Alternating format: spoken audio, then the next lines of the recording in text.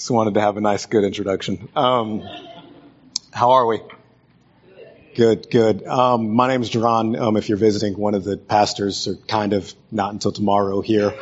I'm glad you could join us. If we haven't met, I'd love to meet you, talk for a bit. I hope you've been made to feel at home.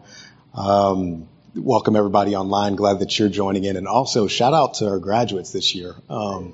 Laney, Grant, Zane, whoever else graduated. Shout out y'all. We'll be in Exodus chapter 4 today. Exodus chapter 4. This will be the second week in a 5-week collection of talks through this portion of Exodus that we'll title Down and Out. Down and Out. This is the bit of the narrative where God comes down and brings the people out. So we're going to be in Exodus chapter 4. We're going to read verses 1 to 31. We're going to read a whole lot of scripture, which is good because if I don't say anything good, you got scripture today. And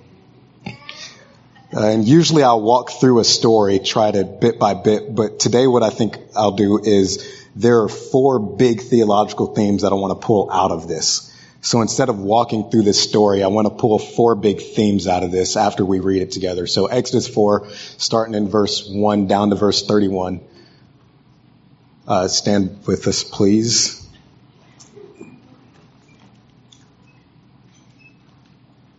One of these days I'm going to surprise you and just start reading the text.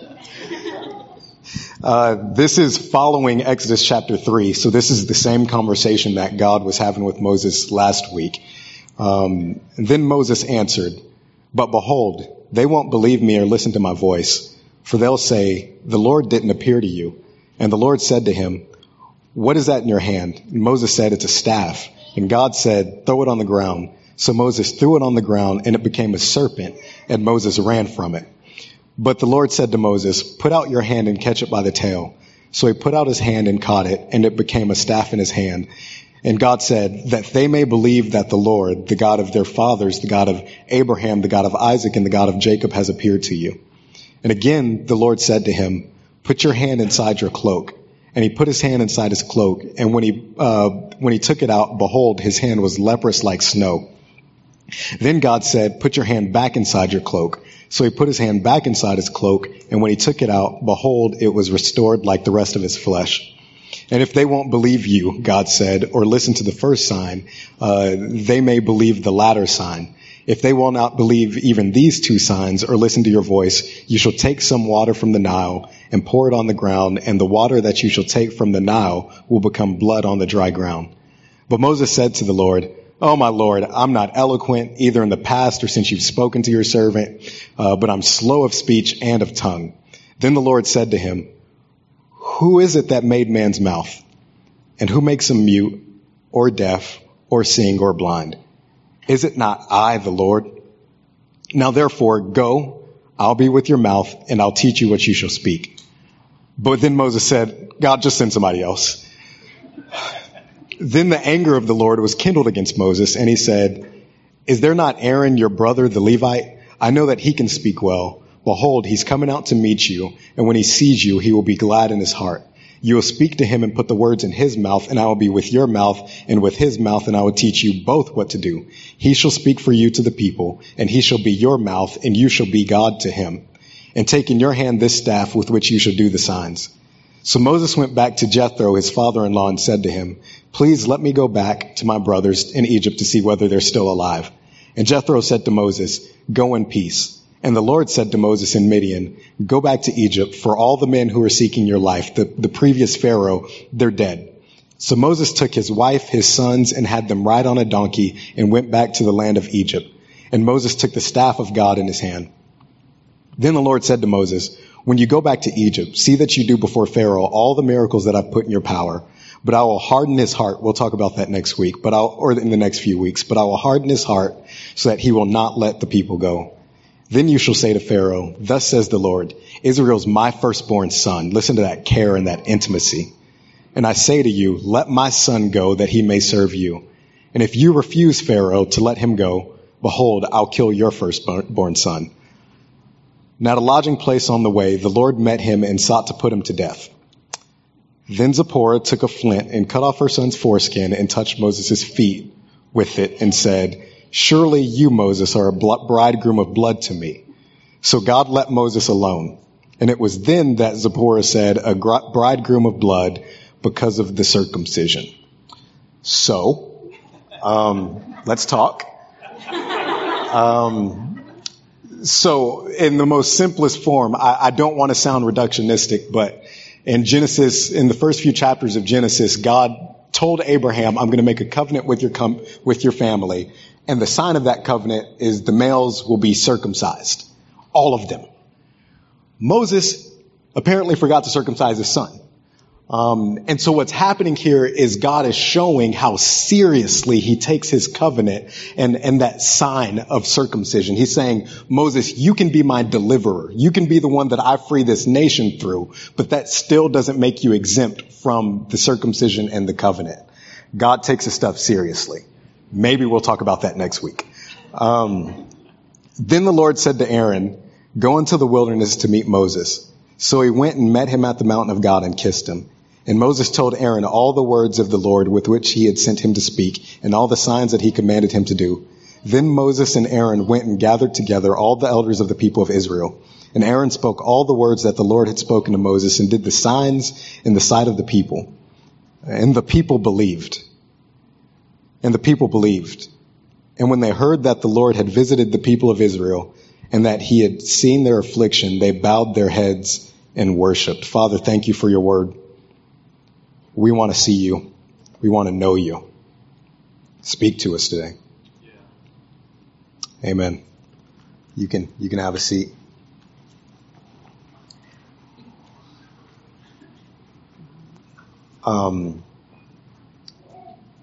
Please forgive me for being 2 years too late in terms of relevance and for being extremely corny.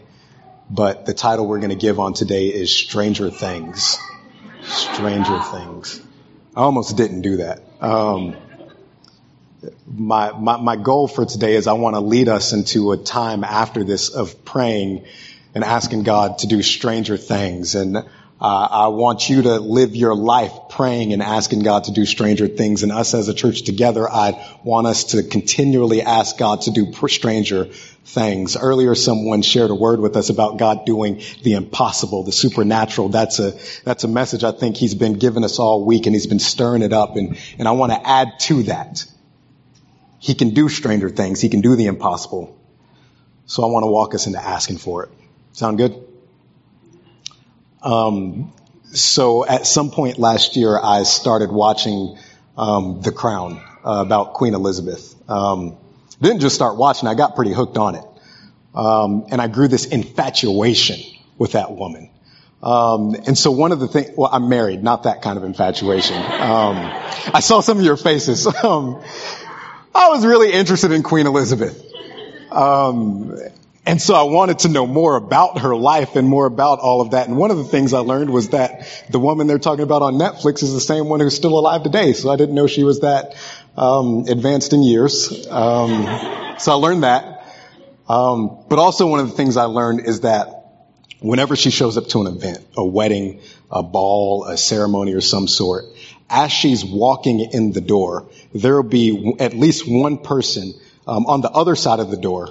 And right as she's walking in the room, this person will have a trumpet and they'll play this big old loud song. I think the official title for it is fanfare. So they'll play this fanfare, and what that fanfare does is they're announcing the arrival of the Queen. I didn't know that in my pursuit of knowledge for the Queen that God would teach me a lesson about our life with him. We, church, are those who are called to proclaim Jesus' fanfare. This might be informing some of y'all. This might be a reminder to others, but Christians are called and commissioned to announce the arrival of our King on earth.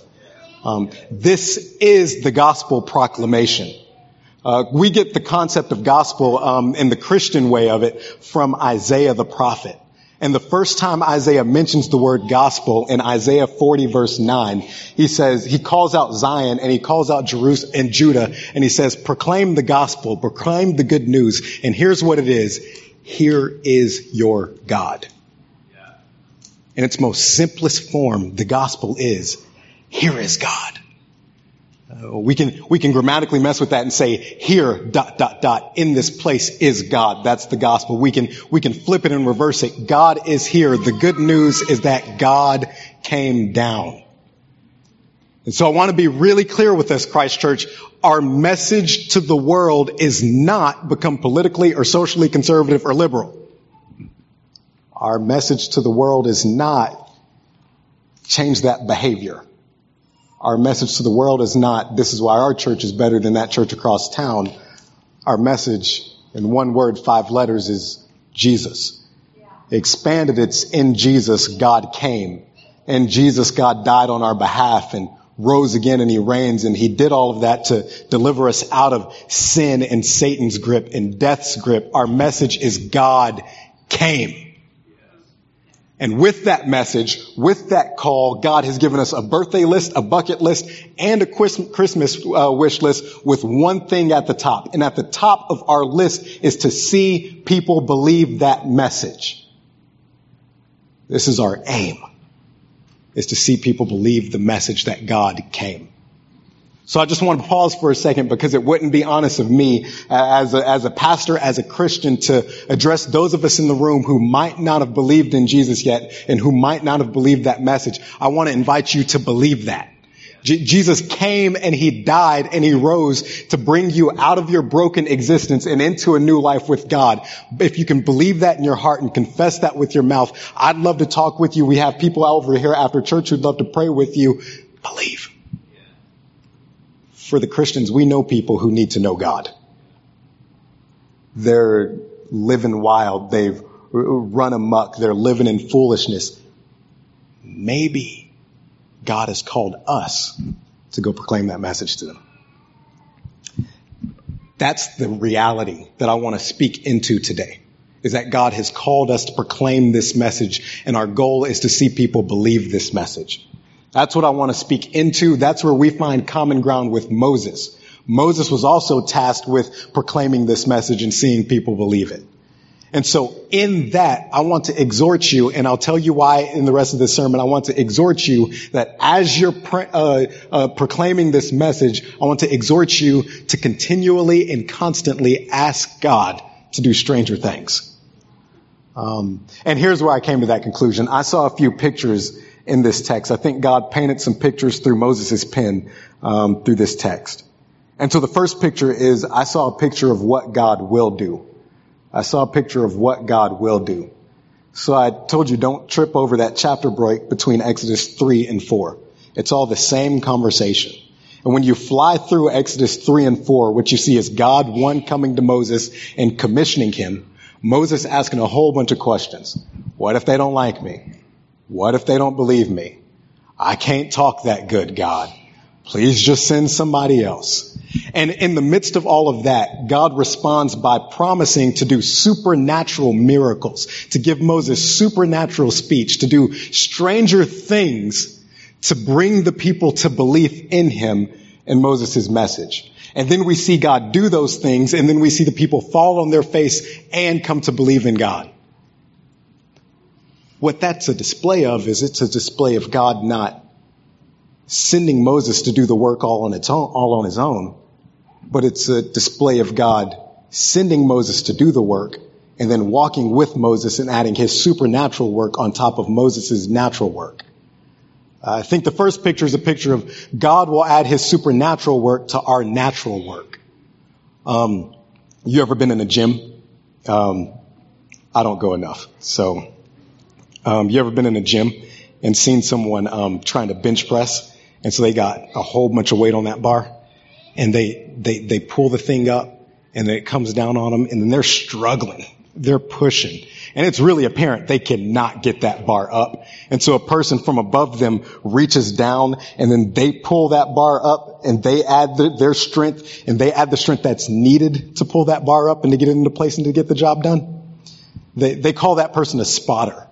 God is a great supernatural spotter, if you will. He's given us a job to do. We don't got what it takes to get it done. So he reaches down from heaven and adds his own ability, adds his own strength, adds his grace to what's lacking and fills the gaps to get the job done. God, he adds his ability to do what's needed to be done. He adds his work on top of our work. This is encouraging maybe to some people who live in two realities. One reality would be, I really know people who need to know Jesus. The other reality would be, I don't have what it takes to convince somebody of this message. I've tried. I can't change their mind. I can't speak eloquently enough. I'm not sharp enough. I can't get through to them. And it's in that reality that God gives the good news that, hey, you're not working on your own. I'm also supernaturally working with you. I think when Jesus said, go preach the gospel, go and make disciples, that's not Jesus saying, go away from me and do it in your own power. I think it's Jesus saying, go with me as I exercise my power. He's adding his work on top of our work. I think this is also clarifying. Because some of us might have questions about the supernatural stuff of Christianity. Like we read in the Bible, miracles, prophecy, tongues, dead people getting up, all kinds of wild stuff. Maybe some of us have grown up in church circles where we've seen that abused, wielded as power over other Christians. Maybe some of us have grown up to where we've seen somebody on TV try to sell us a miracle and have been turned off to that whole thing. Maybe some of us didn't grow up around that and we're just like, what is that? That's weird. Here's clarity on the supernatural. The purpose of God's supernatural work is to progress his purposes. It's to complete his mission.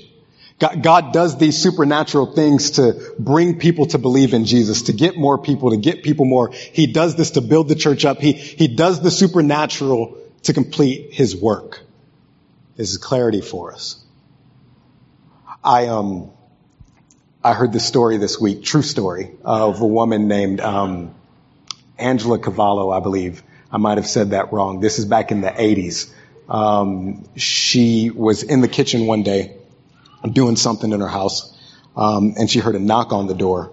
And so she opens the door, and it's a little neighbor boy. And he says, "Ma'am, there's an emergency outside." So she runs outside and to see her son pinned underneath the car that he was working on because the jack had fallen over. And so really quick, she tells the neighbor boy, "You go get help." She runs over to her son, realizes something's got to be done quick. True story. So she lifts up that car. The AP says she's lifting that car 4 inches at least in the air, just enough to let her son breathe until neighbors could come and pull him out, then call the ambulance and send him to the hospital where he can recover. I thought, what on earth could motivate a mother to lift a car with her own 2 hands? That's got to be the love that she has for her baby.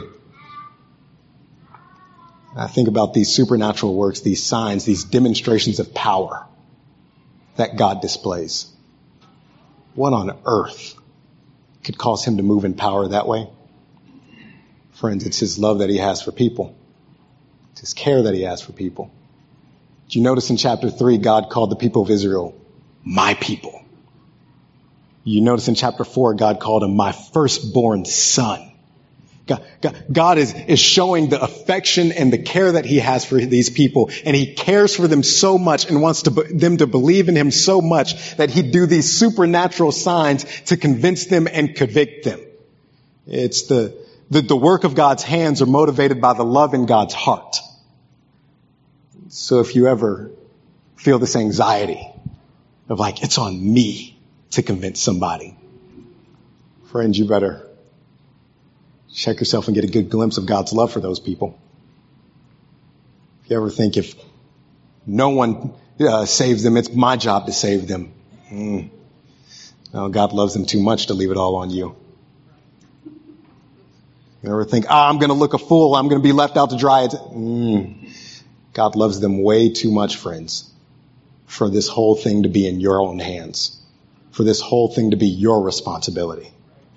It's the love of God that motivates this stuff. It's the love of God that led to him giving his own son. And if the love of God led to him giving them his own son, don't you think the love of God would motivate him to do more to bring them to belief in that son? He loves them way too much for that. So the first thing I saw is that God will add his supernatural work to our natural work. And the next two things I saw were two pictures of how God will do that. Two pictures of how God will do that. Here's the first one. Write this one down. God will prove his presence with supernatural signs. God will prove his presence with supernatural signs. So in verses 1 through 9, you see God give Moses three signs. The first, his staff turns into a snake. The second, he can make his hand become leprous and then make it not leprous. And then the third, he could take water from the Nile and make it blood. All of these were demonstrations of power that flex God's superiority over Egypt in some way. So the first one, the snake, most scholars believe it was a cobra. A cobra was symbolic of the Egyptian government. So God giving Moses this sign to make the staff into a cobra and then pick it back up into a staff is God saying, I'm more powerful than the government. The second, leprosy. The Egyptians, they worship and prayed to and gave offerings to plenty of gods to try to get them to heal them of physical diseases. And God having Moses do that in an instant was him saying, you think those gods can heal? I can actually heal. And the third one, the Nile, the Egyptians looked to the Nile River as a life source, as a life god, if you will. And God turning the water from the Nile into blood is God saying, no, I have superiority over your Nile god too. All of these were God showing his superiority over Egypt, but also his presence with the people of Israel. And he calls them signs. So they point back to him. I don't think God gave Moses the power to do those signs separate of God so that Moses could become some Harry Potter type figure who could do magic tricks whenever he wanted, wherever he wanted, for whatever purpose he wanted. I think how it really played out was in the moment it was God working out those signs. It was God demonstrating his power and his presence. God was giving evidence of himself among the people. Like some of you have kids, and your kids, as soon as they walk into the house, they like to throw their book bag or their socks in the middle of the living room floor. And so when you walk in the room and you see their socks or that book bag, that's your sign. That's evidence. My child's in this house. That's what God does with these supernatural signs. Miracles, healings, all kinds of stuff like that. He's pointing back to his power and his presence. So let me give you a personal story. I'll give you two today. Back in 2015 or so, someone that's close to my family who I really wish would come to believe in Jesus and believe the gospel. I prayed for a long time. Father, I tried. It's not happening. He hates the idea of a God. He hates the idea of a religion. He knows enough about Christianity to hate religion. I've tried. It's not going to happen. If anything's going to happen, God, you're going to have to do something that's beyond me. And so in 2012, when my grandfather, my father's father, died, he watched me and my family walk through that, which means he saw God give us supernatural comfort and peace and joy through all that and strength through all that. 2015 rolls around, and there are some deaths really close to him that sent him to a dark spot. So he came to me one day and he said, man, this is killing me. I saw how y'all went through that. How'd you get through that death so well? I thought that how is a who that got us through that. What he witnessed, what he was watching was God's supernatural work in our lives. God gave him a sign in our lives. The sign that God gave him was in my story. That's what I want to encourage some of you with, Christians. God's sign to them is in your story. What do I mean? Some of you, God has brought you through stuff that people don't naturally get through. And the fact that God got you through, the testimony that God got you through is his sign to them of who he is and what he can do. Some of you have made it through health issues. That's God's sign to them. Some of you have made it through cancer. That's God's sign to them. Some of you have made it through loss. That's God's sign to them. Some of you have come from families that are plagued with perpetual divorce. And the fact that you and your wife still love each other and Jesus is God's sign to them. God's sign is in your story. And when they see your story, they see God's presence and power. So some of us who haven't believed in Jesus, if you're wondering, is it all legit? My friend who's telling me about Jesus, is it real? Look at their life. Look at what he's done in their lives. Look at what he's brought them through. Look at the transformation he's brought about in their character. That's his sign. That's him saying, no, I am really here. The sign's in the story.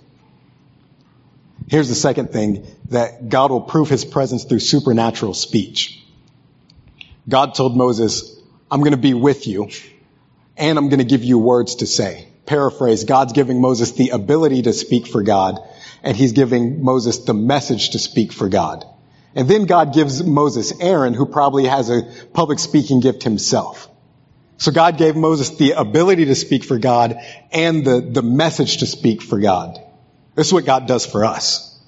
On one hand, he gives us the ability. Jesus told us Christians, when the Holy Spirit comes on you, which he did at your moment of belief, when the Holy Spirit comes on you, and we're going to pray for him to do it more, when the Holy Spirit comes on you, you'll receive power and you'll be my witness. You'll receive supernatural ability to proclaim God's glory. That's on one. And then he gives you a message. He gives you a supernatural message to speak for him. First things first, let's not miss the fundamental stuff. Listen to me. The gospel is a supernatural message. Yeah. Yes. That came straight out of the mind of God. Yeah. Paul in Romans, he calls it God's gospel. God's good news. This is God's message come through us to humanity. No one could think of God becoming flesh, dying for us and rising again. Only God. So on one, the supernatural message that we have is the gospel. But another supernatural message that we have is this thing we call prophecy. Prophecy is giving someone a message from God on behalf of God. And look at how Paul talks about prophecy in 1 Corinthians 14. In 1 Corinthians 14, Paul says, when the community of Jesus is prophesying, when God's people prophesy, the unbeliever will come into a meeting. And as God's people are prophesying, they're reading that unbeliever's mail. They're saying all kinds of personal stuff. And Paul says that unbeliever is convicted. That unbeliever is pierced to the heart. They fall on their knees and say, surely God is among you. This is what he's trying to do in Christ Church. That's what I want to pray for us to live into, is that we be a community who prophesies, and the unbeliever walks in and they say, God's here. Because that stuff y'all are saying, that could only come from the mind of God. Here's another personal story. The day I got saved, September of 2009, I was 15 years old in the 10th grade. It was a Sunday morning church. We came in for youth group. And we sat down, and the lady leading youth group, she turns the main lights off. She turns on this lamp and she says, today is about to be different. And I thought, oh no, whatever that means. Oh no. I just told myself a whole bunch of jokes that I'm not going to tell y'all. Cause I probably won't be an elder tomorrow if I do. So she starts playing this music. And she preaches the gospel, just flat out, boom, preaches the gospel. And she says, some of y'all are getting saved today. And Jerron, who grew up in church, said, not I. And so as she's preaching the gospel, I start feeling this thing in my stomach. And my heart starts beating a little bit faster than it normally beats. And then I start getting kind of warm, and I think, am I the only one in here who feels a little uneasy? Is it just me? And so then I thought, it might just be my emotions. That's all that is. That's emotion. And then a few minutes later, I found myself up front. And she had a little baptismal. So I found myself up front in tears. She's praying for me. I'm like, this is definitely just emotion. It's the song. It's a good song. Then a few minutes later, I kid you not, I'm not making this like the standard, but it happened to me. A few minutes later, I find myself face flat on the ground, passed out. And I woke up and I thought, must have been emotion. And so I'm on the ground and I'm like, well, I'm here. So God, if this is legit, I'm going to need you to tell me what to do. Cause I can't just lay here all day. And immediately our pastor's wife came from the main auditorium. She left the meeting, came from the main auditorium, ran down the hallway to the back of the building into the youth room, ran straight to me, and she said, hey, God just wants you to be his child. I thought, okay. Maybe it's not just emotion. That was a prophetic word. Yeah.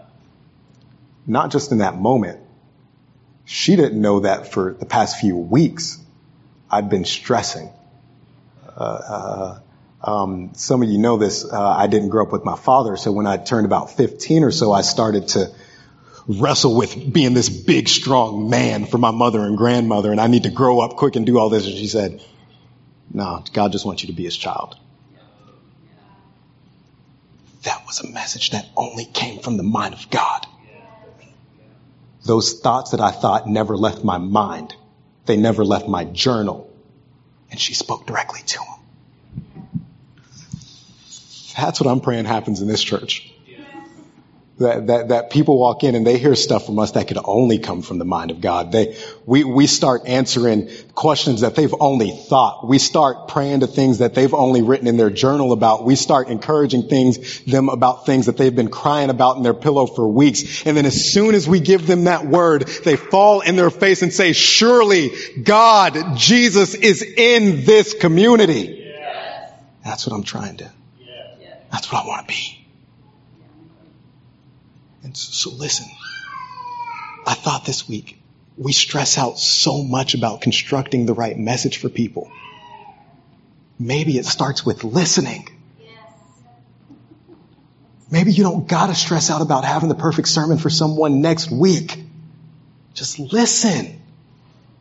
First, listen to the gospel regularly until it gets in your soul. And then you could give it to somebody when they need it. And in the moment, listen, because God might have a message for them. It starts with listening. Someone asked me a few weeks ago, man, how do you come up with all that stuff to just be able to talk for 35 minutes on Sunday? It's like, look, dude, I'm not making this up. I try not to. I hope I'm not. I hope it's 5 days of listening. I'm not saying I hear the word of God perfectly. I'm not saying what I'm saying is infallible. I'm just saying my first thought isn't construct a sermon. My first thought is listen. That's what I want us to be. I'm sitting down now. The last picture is a picture of who not to be. God, through Moses, gives us a picture of who not to be. Did you notice how Moses walked through that whole conversation? God is promising to do these great things through Moses. God burned a bush on fire without burning it up, said, I've come down to deliver the people. I'm going to do it all by myself. God made a stick into a snake. God made his hand leprous and made it back. And God said, you'll turn that river into blood. That's some crazy stuff. And Moses is like, but I can't talk.